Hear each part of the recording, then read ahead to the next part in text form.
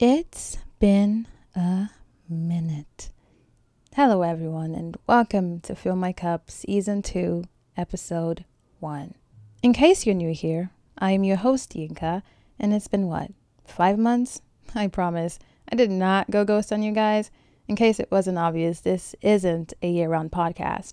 Think of it like your favorite TV show. It comes on for a few months, goes off air, and then a new season begins. But I must say, it feels good to be back, considering a lot has changed, and yet nothing has changed at the same time. We are still very much so in a parallelogram and can't go anywhere. Although I will say, staying at home has been great for me. I'm a homebody, so the pandemic has done nothing to the detriment of my social skills, considering I was never a social butterfly to begin with. Also, I can't believe we made it to season 2. Well, mostly, I can't believe that y'all let me talk for 10 episodes. Especially since I like to think I'm more of a keep things to myself.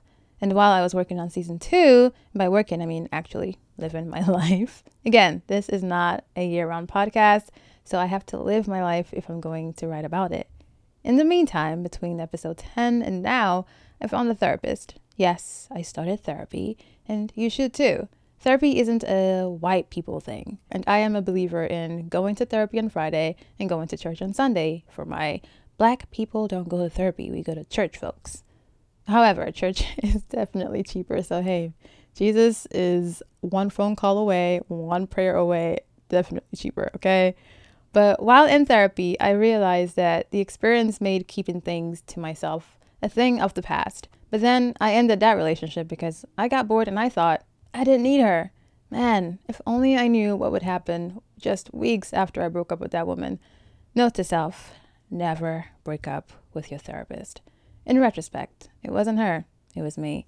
Like I said, I'm more of a keep things to myself, and therapy is the exact opposite of keeping things to yourself. I don't know. I think I had this expectation of therapy to be this big unveiling of my past traumas, but it was just an unveiling of things I already knew. And we never got past surface level of all my issues. Again, it wasn't her, it was me. Well, it was the both of us. If breaking up with my therapist has taught me anything, is that I needed a lot more than I realized. But that's another story for another day. Now, with everyone locked in a house with no airplane in sight, I figured the best and least expensive trip I can take is one down memory lane by way of my mother. This season, she will be my focal point as I tell her story and hopefully learn a thing or two about life, love, marriage, grief, sacrifice, and my personal favorite, 1,000 ways to break a heart. Today on Fill My Cup, we find the meaning behind why I'm called Yinka. So grab a glass as we fill our cups with names. I am the second and third child of my parents. It'll all make sense soon. And although I'm telling the story, I find it a little fascinating that I'm not supposed to exist right now. So thank you to my mother for sticking through what she calls her most difficult pregnancy. You ever wondered the meaning of your name? I mean, I did. I wondered why my parents would call me by 2 completely different names. My dad always called me by my traditional name, Yinka, which he gave me, while my mom always calls me by my English name, Precious, which she gave me. And I found it odd that they almost never switch. So my mom never calls me Yinka and my dad never calls me Precious. I remember being young, wide-eyed, and bushy-tailed, asking my dad what was the meaning of my name, Yinka. Wealth surrounds me, he said. So naturally I thought, well, I guess they better start backing up the Brinks truck because I am the next Oprah. Now, fast forward to a recent weekend spent at home with my mom, who is currently on the mend from surgery. I curiously asked about my name and how it came to be. Obviously, she had to give me the backstory of her New York Times best-selling life that went a little like this. Oluwadurotimi. That's my father's traditional name. And in its literal sense, it means God stayed with me. Now, if you remove the first part of his name, it translates into stay with me. According to the legend, my grandmother had a hard time conceiving. She'd lost one too many children, and my grandfather had long moved on to wife number 3 by the time my father came into the picture. 2 decades later, the child lived, but his mother didn't. Oluwadurotimi would end up meeting my mother on a summer evening after his engineering studies. She was maybe 20 when they met in a parking garage as she walked her friend to the bus station. The village heat was unbearable, but she wouldn't leave her friend idle amongst strangers, so she waited a while before leaving. Unbeknownst to her, Oluwadurotimi was watching the whole time and thought to himself, if I don't approach her, I won't get a chance ever again. So he did. As she walked out of the parking garage and into the marketplace, the roar of the market came back to life. Okadas beeping their horns, downfall drivers fighting with non-paying customers, while the Iafemis of the world were haggling with prospective customers for 5 kobo worth of bread. Oluwadurotimi finally caught up with her, and that was the beginning of the end. They fell in love fast, and soon after, they were married. She was 22, and he was 29. It did not take long for them to conceive their first child. She was beautiful and came into this world, her skin as fair as gold. This child reminded him of his mother and was called Aderemi. The crown befits me, signifying royalty. My mother was 23. At 24, she found out she was pregnant again, and like most couples, they were happy. Another child means another blessing, although that was the beginning of their suffering. At the time, Oluwadurotimi had been victim of a get-rich scheme that left him in debt to a point he couldn't afford food, rent, or furniture for their apartment. As she tells it, they suffered so much they couldn't afford clothing for the child or the unborn. So she had to pick up a skill. Now, at 27 weeks pregnant, she decided on a random day she was going to make herself some maternity gowns because it was cheaper for her to make it than for her to buy it. Again, they were broke, as in dirt poor. I love you guys though, but y'all was broke. Okay. Back to the story. I'm sorry. That night, as she lay down to sleep, a sharp pain woke her up. She looked around for her husband. He was nowhere to be found. During that time, he began seeing other women who demanded his time and attention, and he would provide that while leaving his pregnant wife and child at home with no light, food, or water. The way she tells it, even before marriage, he'd been seeing them still and never stopped. And again, I don't think he could ever stop. The child was born February 14th, 1995. She named him Valentine. I guess you guys can figure out why. He would spend 2 days in the NICU before taking his last breath. As tradition would have it, they took the child to my grandfather's house for him to be buried. But my grandfather swore over his dead body because they didn't tell him they were pregnant in the first place. After much begging and pleading, he agreed. Now, after the burial, my mother was miserable. She cried every day and was immensely depressed.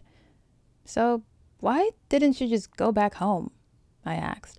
Because surely misery could not want the company of a man like my father. Shame, she said solemnly. She was ashamed. She did not want a slew of "I told you so's" left in her wake. A year after the death of her second child, my mother found herself a petty trade business. She opened up a shop.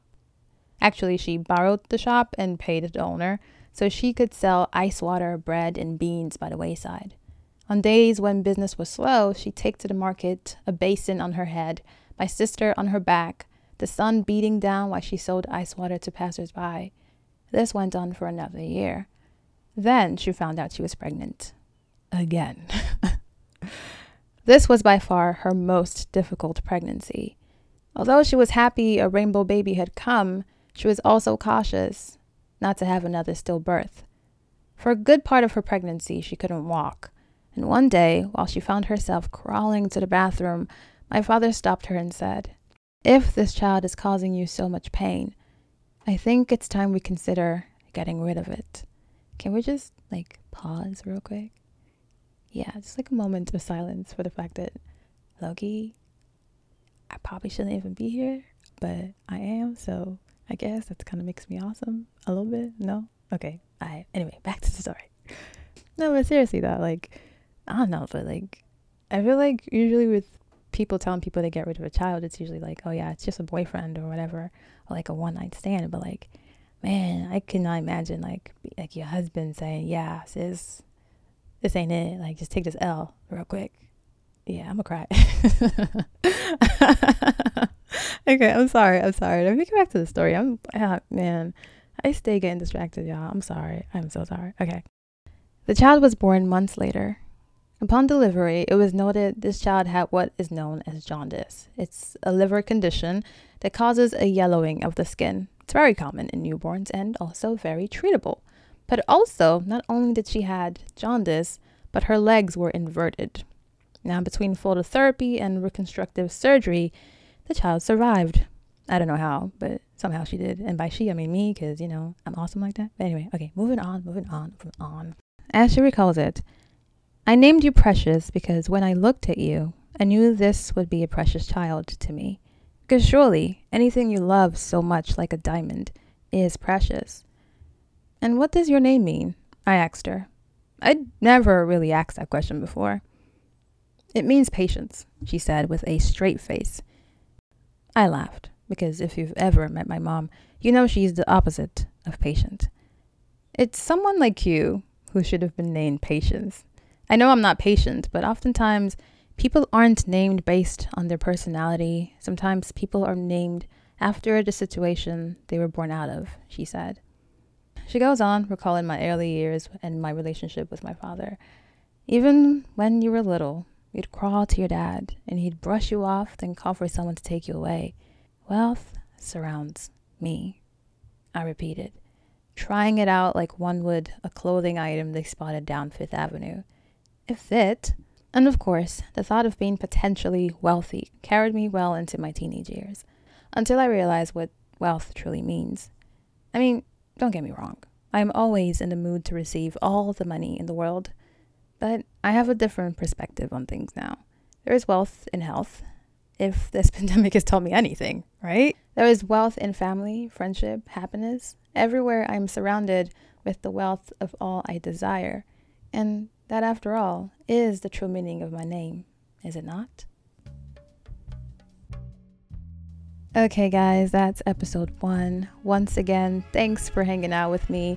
I'm sure you have other things to do on this fine Sunday afternoon, but you're here and I appreciate you. I really enjoyed asking my mom about her life, mainly because it feels like she's lived multiple lifetimes in the span of one, and her story is really the most heartbreaking tragedy I've ever heard, and I only get to live a fraction of those years with her. In the coming weeks, we dive deeper and deeper. I will cry maybe at some point, because each time she tells it, I'm always brought to tears. So if you're not down for that emotional-ish, this is your exit warning, but I would love it if you stayed a while. I hope you guys enjoyed this episode. Take some time to ask your parents the meaning of your name and see what comes up. Now, you don't have to leave, because I have 10 more episodes from season 1 you can check out. And especially if you're new here, you definitely need to check that out. Or if you have absolutely nothing else to do for the rest of the day, you might as well binge listen. Trust me, Netflix isn't going anywhere. Plus, it's free. Now, don't forget to leave a review on Apple Podcasts and follow us on Instagram at FillMyCupPod. You can also email us at fillmycuppod@gmail.com. You can also listen to us on Google Podcasts, Spotify, SoundCloud. As always, I am your host, Yinka, and you're listening to Fill My Cup, the podcast.